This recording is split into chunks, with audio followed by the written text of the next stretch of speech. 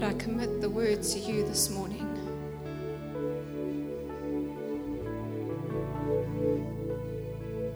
May it break bondages, I pray.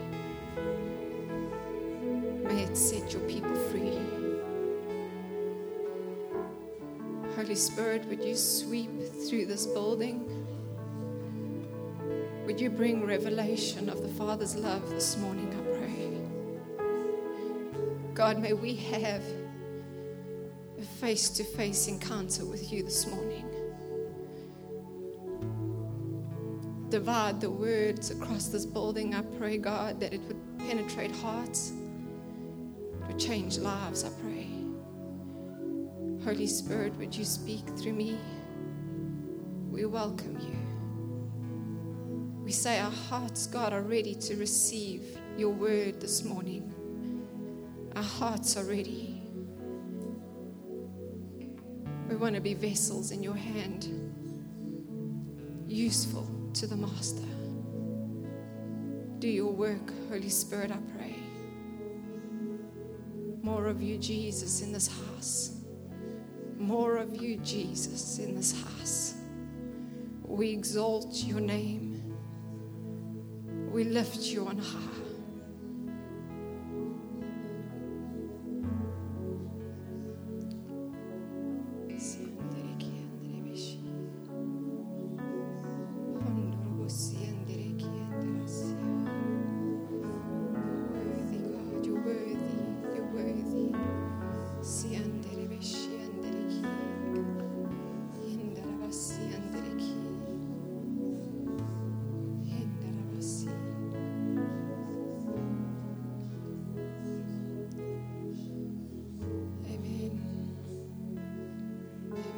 Be seated.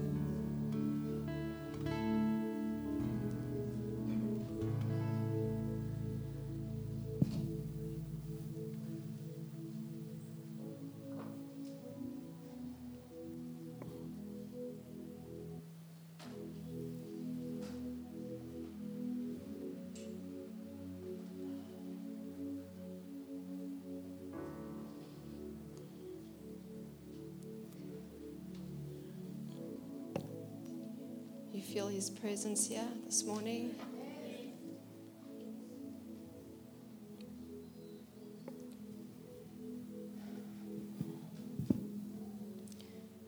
Day 21. Is this mic okay? Is it okay? Day 21. We've made it, church.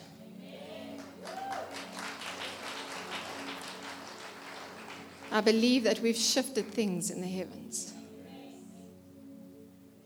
God has moved in our midst. Many say that the attack has been great. The enemy is threatened by our obedience. He's threatened by your sacrifice and your hunger for God. And I want to encourage you this morning, if you've trusted God for a breakthrough and you haven't seen it yet, lift up your eyes. Help is on the way.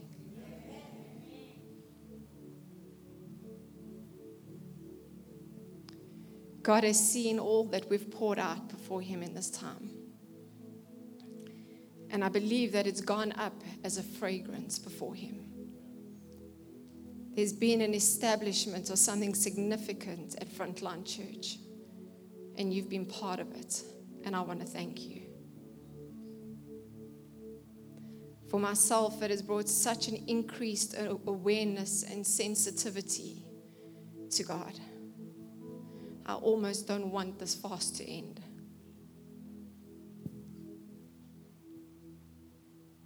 And my prayer is that as the fast comes to an end, our hunger for God will continue to increase. It doesn't end now, church. We continue to press in. Amen. You can turn with me this morning to 1 Samuel chapter 1. Sure, I'm shaking it this morning.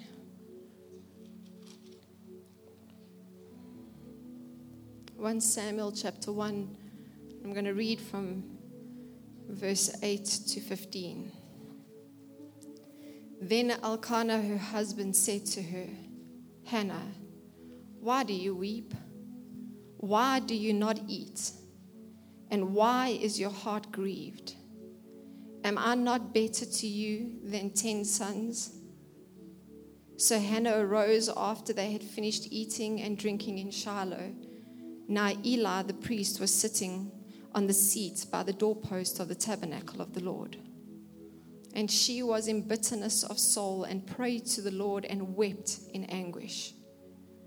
Then she made a vow and said, O Lord of hosts, if you will indeed look on the affliction of your maidservant and remember me, and not forget your maidservant, but will give your maidservant a male child, I will give him to the Lord all the days of his life, and no razor will come upon his head.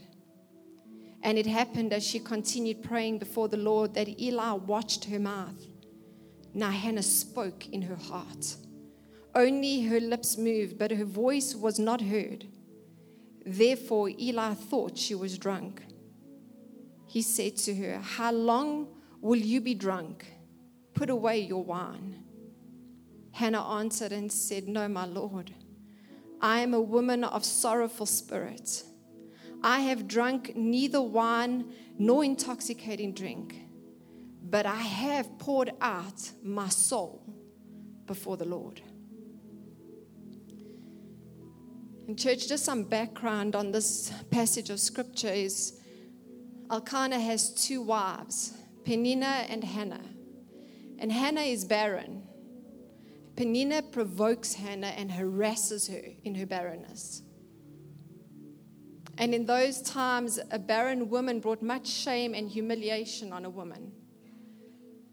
And we see from scripture that Elkanah says, the husband says to Hannah, Hannah, am I not better than 10 sons? The poor man is trying to make his wife feel better. In church, the reality is in each one of us, there is a place that only God can satisfy. And oftentimes what we try and do is we try and look to things of the world to satisfy that longing and that hunger. And Hannah understands this. She recognizes that there's a need in her that only God can satisfy.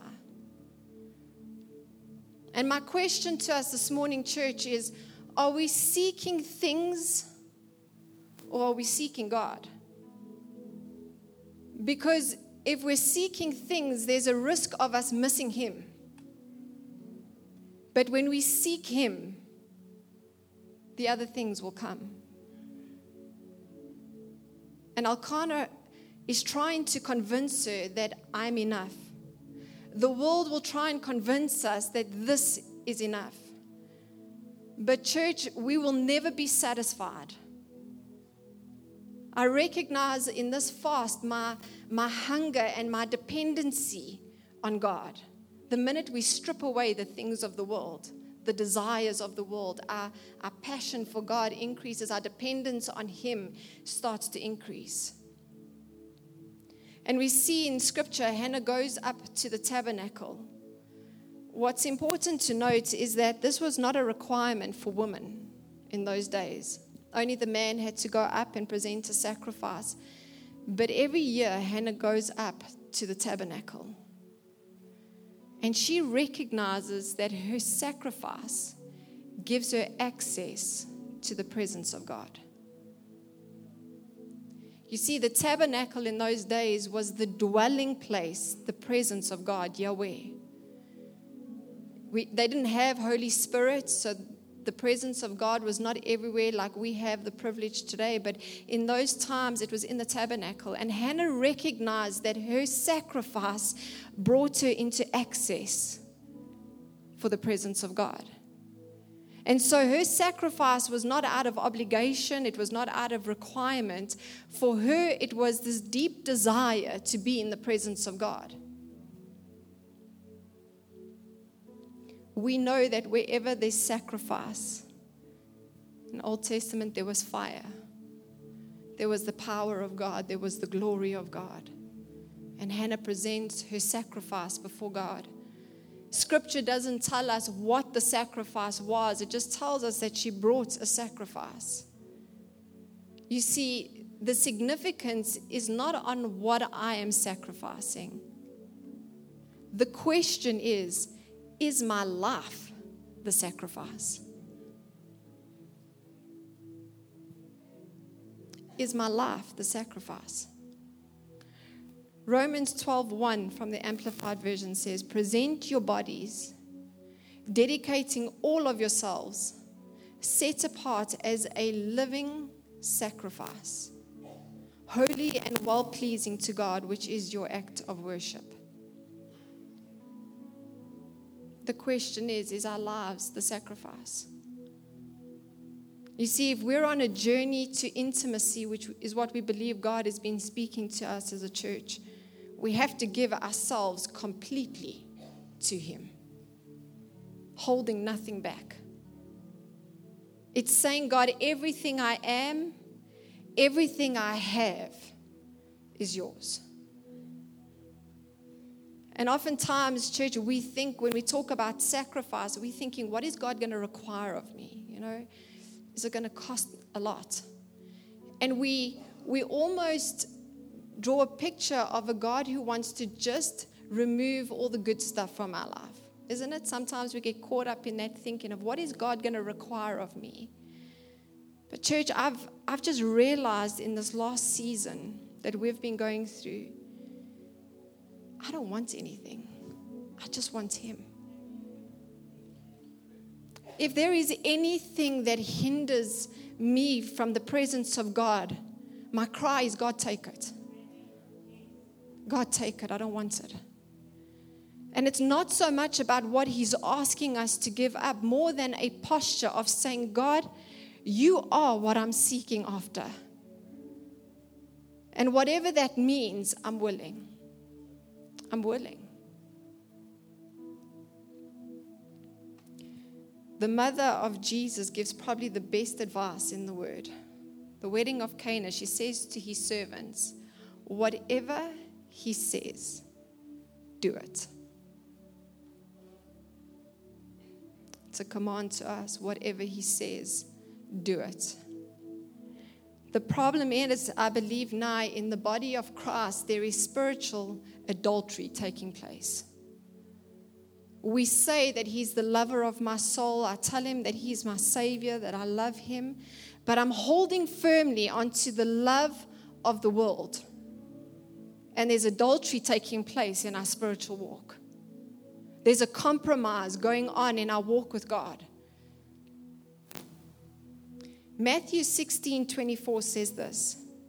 Jesus said to His disciples, if Frontline Church wishes to follow me, they need to deny themselves, to set aside selfish interests, and to take up their cross. The cross is expressing a willingness to endure whatever may come and to follow me, believing in me, conforming to my example in living, and if need be, suffering or perhaps dying because of faith in me. What an ask. But when the presence of God is what we want, when Jesus is what we want, even if I lose my life, I gain heaven.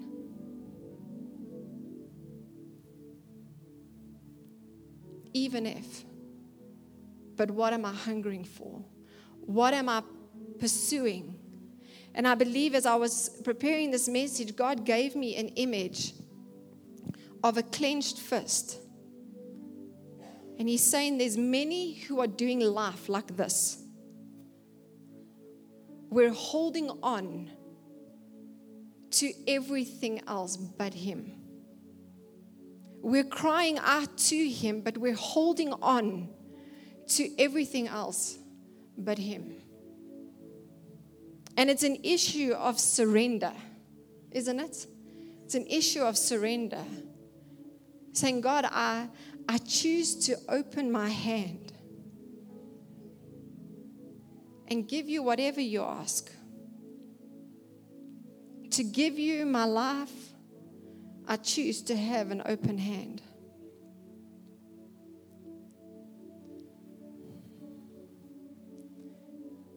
And I sense this morning there are some who struggle with surrender. I think if I had to be honest, most of us, me included.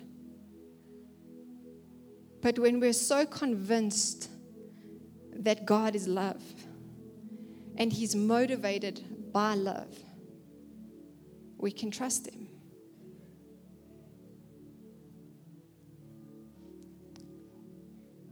I want to ask this morning if there's people who struggle with surrender. You say, you know what, that's me. I'm holding on to things.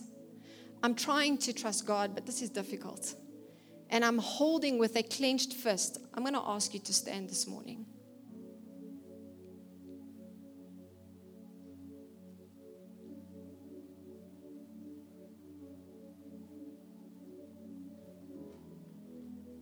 I don't want to go further this morning until the Holy Spirit ministers in this area. Can you lift your hands? Can you open your hands wide as a sign of surrender? Lord, I pray that your anointing will break the yoke. I ask for your anointing now in Jesus' name. Your anointing, God, would break the yoke. Give your children a revelation of your love, that they may trust you in response. Even now, God, as I pray, I ask that you would give them a picture, a revelation, God, of your love. Your love. And possibly we're scared to let go because of disappointments and things that didn't work out the way we planned. But I want you to surrender that this morning to God and say, God, in your infinite love for me, I trust you. I trust you, God. That God, we would break the need to contend and strive and resist and withhold. And I ask, God, that you set your people free this morning. Holy Spirit, would you bring and usher in an anointing that will break the yoke and cause us to come to a place of surrender. God, that we would be so convinced that your way is a better way. Your way is the better way. We choose to trust you this morning, God. Let your anointing flow, I pray, God. Minister, I pray to hearts, Lord. May they surrender to you. Surrender to you, God. We trust you this morning. Holy Spirit, do your work in the hearts of those standing this morning. Arms lifted up as a sign of surrender. We surrender to you. Your way is the better way. We pursue you, Jesus, more than anything else. We trust you that you are enough. You are enough. Set us free. In Jesus' name, amen.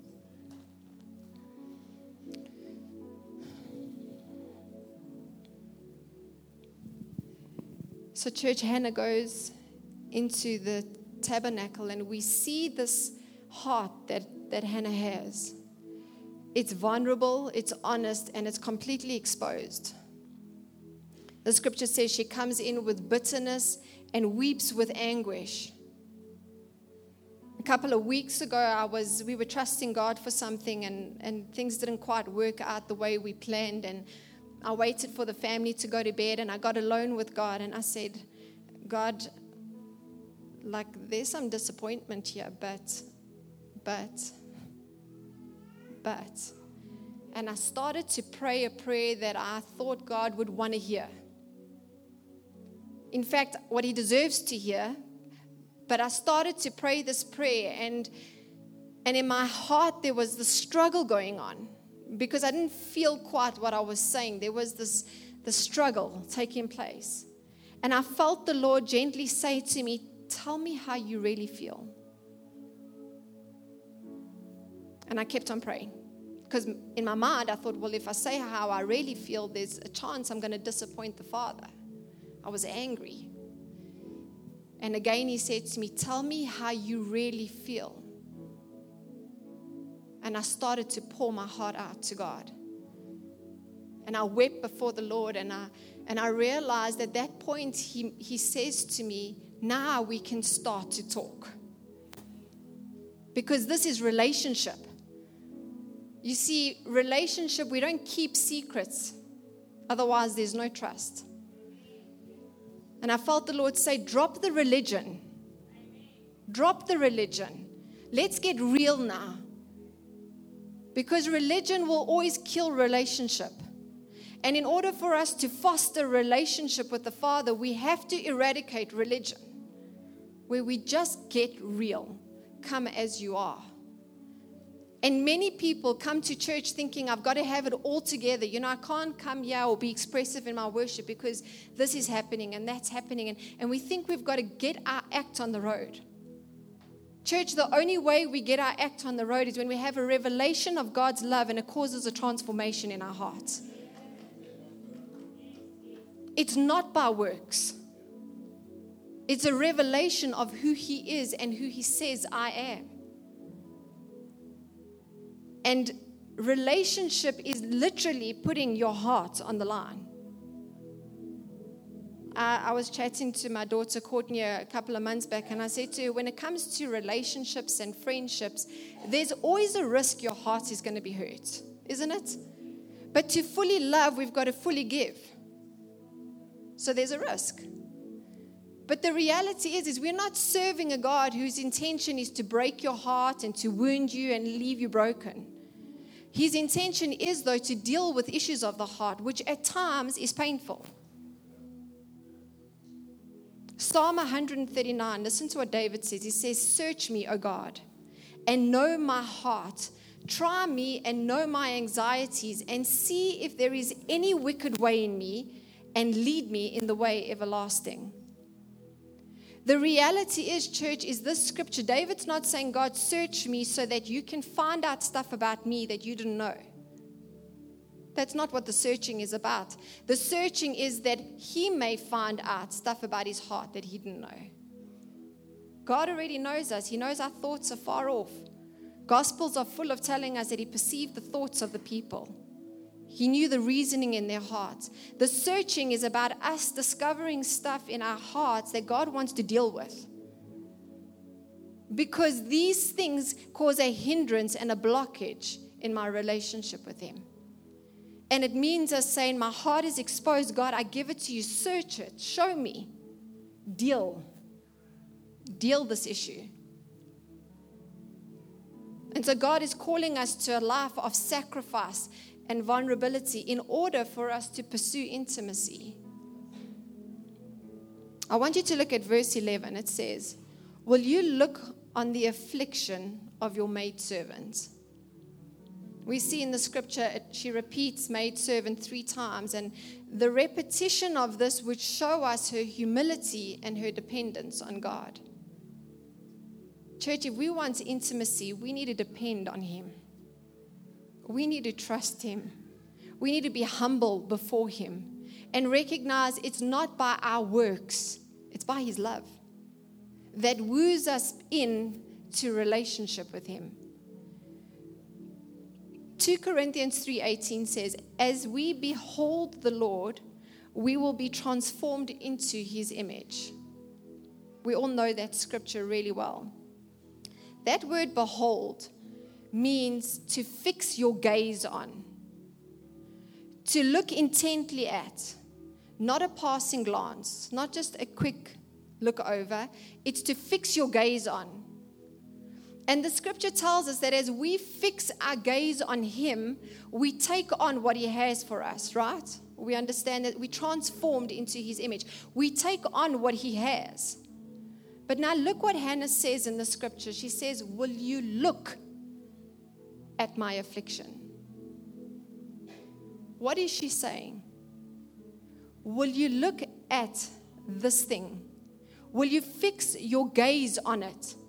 And as he does, he takes on what we have. There's a transference that takes place in the presence of God. There's a divine exchange that takes place in the presence of God. As I fix my gaze on him, I take on what he has for me. And as he fixes his gaze on me, he takes on what I have. And there's a divine exchange that starts to take place. The problem is, though, church, is oftentimes we come into his presence, we come to church, we worship, we pray, and we ask him to look at our affliction. And that's his desire. But we don't shift our gaze from our affliction to him. We continue to fix our gaze on our affliction, and we continue to take it on and take it on. And we wonder why we leave his presence and we feel exactly the same. Because a divine exchange hasn't taken place. Because intimacy looks like me looking at my husband's eyes and him looking in mine. Now there's relationship. Now there's intimacy between the two of us. God expects the same thing from us. He says, look at me. And let there be a divine exchange that takes place. Hannah says, if you give me a son, I will give him back to you. Again, it confirms a life of sacrifice. She doesn't just bring a sacrifice to twist God's arm and give her breakthrough. She brings a sacrifice before the breakthrough, and then she brings the breakthrough as her sacrifice.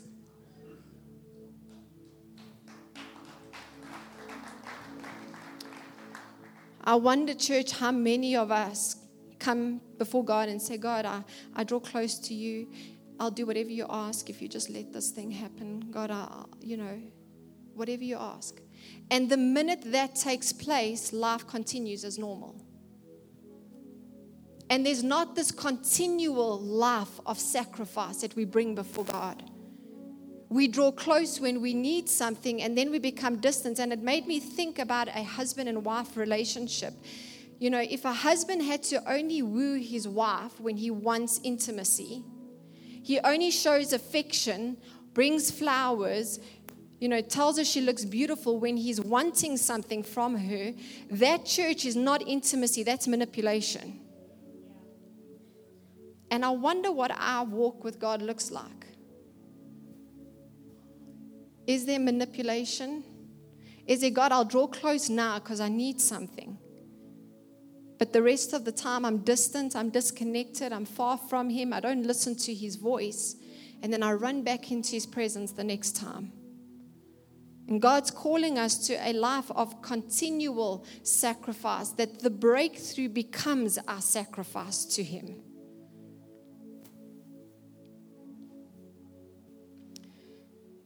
Hannah says, I'm going to give my child back to you. Now, moms, I want you to give this thought. The next chapter tells us that she weans Samuel and she takes him to the temple. That's approximately the age of 3. And she only gets to see her son once a year when she takes him up a new robe. So visualize this. This woman is crying out to God to give her a child.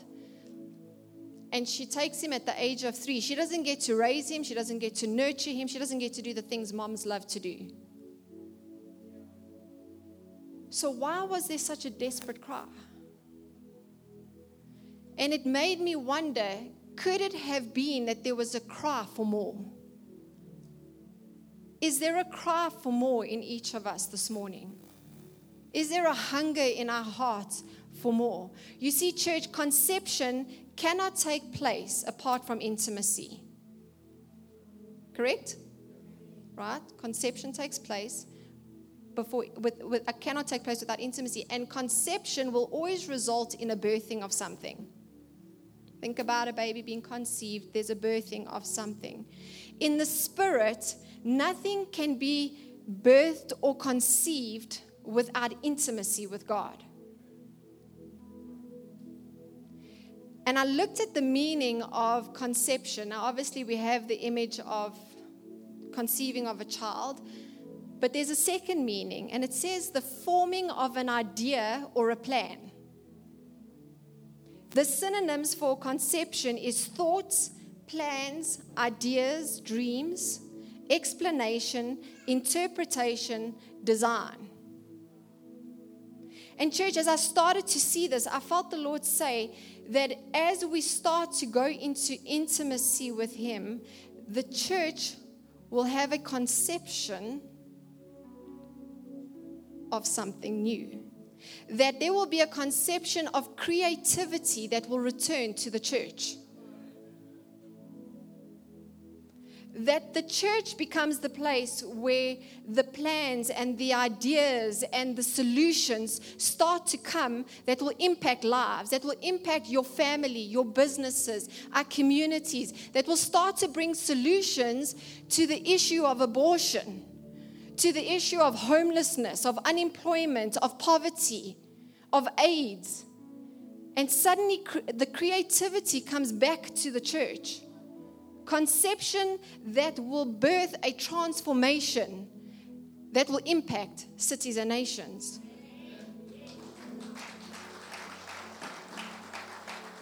But it starts with intimacy, because nothing can be conceived or birthed apart from intimacy. Hannah gives birth to a son, and his name is Samuel, and Samuel becomes a prophet to the nations. From a young age, Samuel's response is, "Speak, Lord, I'm listening." Is that our response? Speak, Lord, I'm listening. God is a communicator. He's shown us throughout Scripture that He wants to talk. It said He spoke the word and creation came into being. Moses, he spoke in the thunder and lightning of Mount Sinai. Elijah in a whisper in a cave. John the Baptist in the Revelation, it says that he spoke in many as many waters. God desires to speak to us. He's a communicator. The question is, are we listening? Do we have an expectation for God to speak? And sometimes it's correction. Sometimes I need to sit with my girls and talk to them about their behavior, their attitude, the condition of their heart, their mindsets. And it causes a bit of discomfort, but they know that it's motivated by love. They know that it's motivated by love. And so they receive it, and it starts to bring about a transformation in their behavior when they're able to receive what I say to them. The same goes with us. Hebrews 12:8 says, if you are not corrected, then you are not legitimate and true sons and daughters. Correction is validation of sonship. And so sometimes even Isaiah says that the Lord spoke to him with a strong hand, meaning the pressures of his circumstances was the way God spoke. Listen, church, God is going to find a way to speak to you. Best you listen. That we tune our ears to hear what God is wanting to say. And many people will say to me, God doesn't speak to me. I don't hear Him speak. He never speaks to me. Let me tell you something. You've clearly never opened up His love letter to you. This is God's love letter to you and to me. And it is filled with His thoughts towards you. God is speaking. The question is, are we listening? And Samuel has this life of intimacy with God, almost like a romance. God speaks, he speaks, they talk to each other, they walk together. There's this romance that takes place between them because of his willingness to say, yes, Lord, speak, I'm listening. And in the beginning of chapter 3 of 1 Samuel, it says this, that the word of the Lord was rare and no revelation was in Shiloh. Shiloh had become a place of so much sin, it had blocked revelation. There was such moral decay in Shiloh at that point that the word of God was rare and there was no revelation of God. But listen to what it says at the end of chapter 3. It says, the Lord appeared again in Shiloh, for the Lord revealed Himself to Samuel in Shiloh by His word. What is your Shiloh this morning? your family, your workplace, your finances, where it feels like the word of God is rare and there is no revelation of God in this area.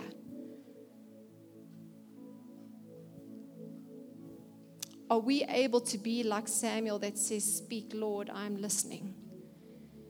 And that the word of the Lord that he gives to you brings about a revelation that will cause the presence of God, the power of God, the glory of God to return to your Shiloh. Because God spoke to Samuel in Shiloh. He didn't remove him from his circumstances. Oftentimes we say, "God, will you just remove this thing from me? Will you just set me, aside from this challenge that I'm going through?" But in Shiloh, God starts to speak to Samuel and he starts to reveal himself to Samuel, and it impacts an entire nation. Because, church, when we get a revelation of God, transformation has to take place. We cannot stay the same. Our situations cannot stay the same. And Ephesians 1:17 says that the Lord will give you a spirit of wisdom and revelation in the knowledge of him, that we may really know him. That we would really know him. The last part of the scripture that I want to share is Eli the priest is watching and he says to Hannah, "Why are you drunk?" Church, religion will always question relationship. Religion will always question relationship. Are we ready to be fools for God? Like, so what people think? My prayer always is, God, that it's an audience of one, that I please him. But even if he asked us to do something crazy, our answer is, "Yes, Lord, I'm listening. Speak, God, I'm listening." But listen how Hannah responds to the priest. She says, "I have drunk neither wine nor intoxicating drink, but I have poured out my soul before the Lord."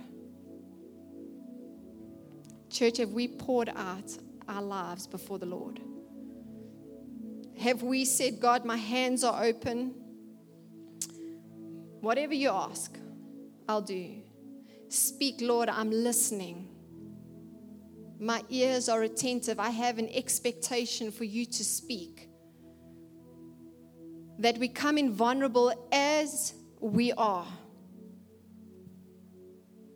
And we pour out our lives before God, because the measure to which we pour ourselves out is the measure to which he will fill us.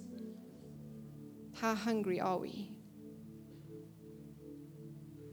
When we start to pour out our lives before God, we will experience intimacy.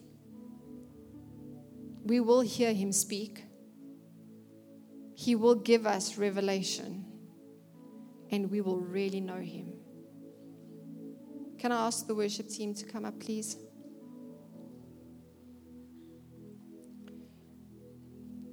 That night that I sat before the Lord and I cried out to him, after I kind of threw not a tantrum, but he said I must tell him what I'm feeling, so I told him what I was feeling.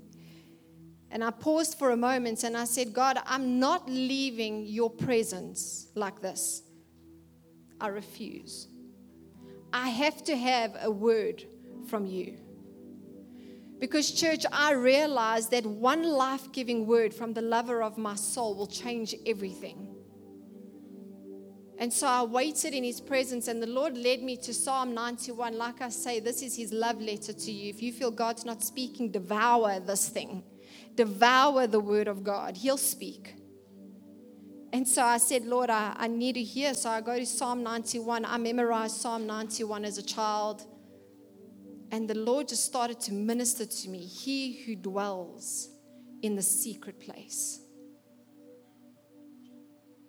And church, this is the reality, is anyone could have come to me and given me Psalm 91 to read as an encouragement, and it would have been special. But it's different when God speaks. It's different when He gives you a word in that moment. And it brings about a transformation. And He started to minister to me about the secret place. And that word secret is in Hebrew, talks about us sitting on a couch with people, with someone, speaking confidentially. But He wants to share His secrets with you, and He wants you to share your secrets with Him. And suddenly in that moment, there's this transformation that takes place. There's this divine exchange that takes place as God speaks His word to me, and I receive it in that moment, and I get up and I acknowledge Him in the midst of what I'm going through, and a peace comes over me. Church, are we hungering for that kind of revelation? Do we spend time in the Word of God where He speaks to us and He challenges us and He changes us? Are we willing to hear what He has to say? Don't wait for a Sunday morning to come and get a word from God. You hunger for it. Grab a hold of the smallest verse. You don't need a theology doctorate to understand. You just need a heart that is poured out before God that says, God, speak. Samuel's intimacy was a result that came from a cry of a mother. It starts with a cry. And we see that Samuel walks a life of intimacy with God that brings about a revelation to a whole nation. Can we stand this morning? If this morning you feel like, yes, God, that's the life I want. I want to be this person who is vulnerable in your presence, who has a hand that is open to you, that is clenched onto nothing but you, that you become enough for me, that you are what I desire. That God, I hunger for your word in my life. I have a desire for revelation, God. Speak into my Shiloh. If that's you this morning, just lift your hand. And so, God, I ask this morning, as you see hands raised, that you will woo us in, Lord, to intimacy with you. God, that you would bring us into a place of revelation of who you are that will transform our lives, that we will never be the same, God. Lord, we surrender all to you this morning. We surrender our lives. We pour out our lives before you, God, and we say, speak, Lord. Your servant is waiting to hear. May our ears, God, be tuned to your voice. Lord, I'm asking this morning over this body, would you stir a passion and a love for your word, God, I pray. May we have a hunger for the word of God more than what we eat and drink. God, I'm asking that we would only be satisfied as we open the word of God and we devour this word. Lord, I'm asking that you would ignite this desire this morning in the hearts of your people. Cause a hunger for your word, God. A hunger for your presence. A hunger for relationship, for intimacy. God, I'm even asking in this week, as these people whose hands are raised, as they open the word of God, I pray, Father, that you would speak to them so clearly. Lord, I'm asking that their eyes will see things in Scripture that they've never seen. Enlighten the eyes of our heart, God, I pray. Open up the eyes of our understanding, that as we read your word, God, we would receive a fresh revelation. Even scriptures that we've memorized as children. God, I'm asking as we open the word of God, there would be a new love, a fresh revelation, God, a passion. Lord, I'm asking today that this body of believers will not be satisfied. We will not be content. We will hunger for more and more. God, burn something on the inside, even after this 21-day fast. God, as we stripped ourselves of the things of this world, I'm asking, God, that you would stir and ignite a passion in our hearts, that Jesus, you become our goal. You become our desire. You become our passion. You become enough. If everything else was lost, Jesus, would we be satisfied with just you? And God, I'm asking you would stir us and lead us to a place where, Jesus, you are enough. We surrender to you this morning, God. We hold nothing back. Nothing back, God. We hunger for you. Do a work in our hearts, God, I pray. Even now, Holy Spirit, would you stir something in the hearts of your sons and your daughters? In the name of Jesus, I pray. In the name of Jesus, I pray.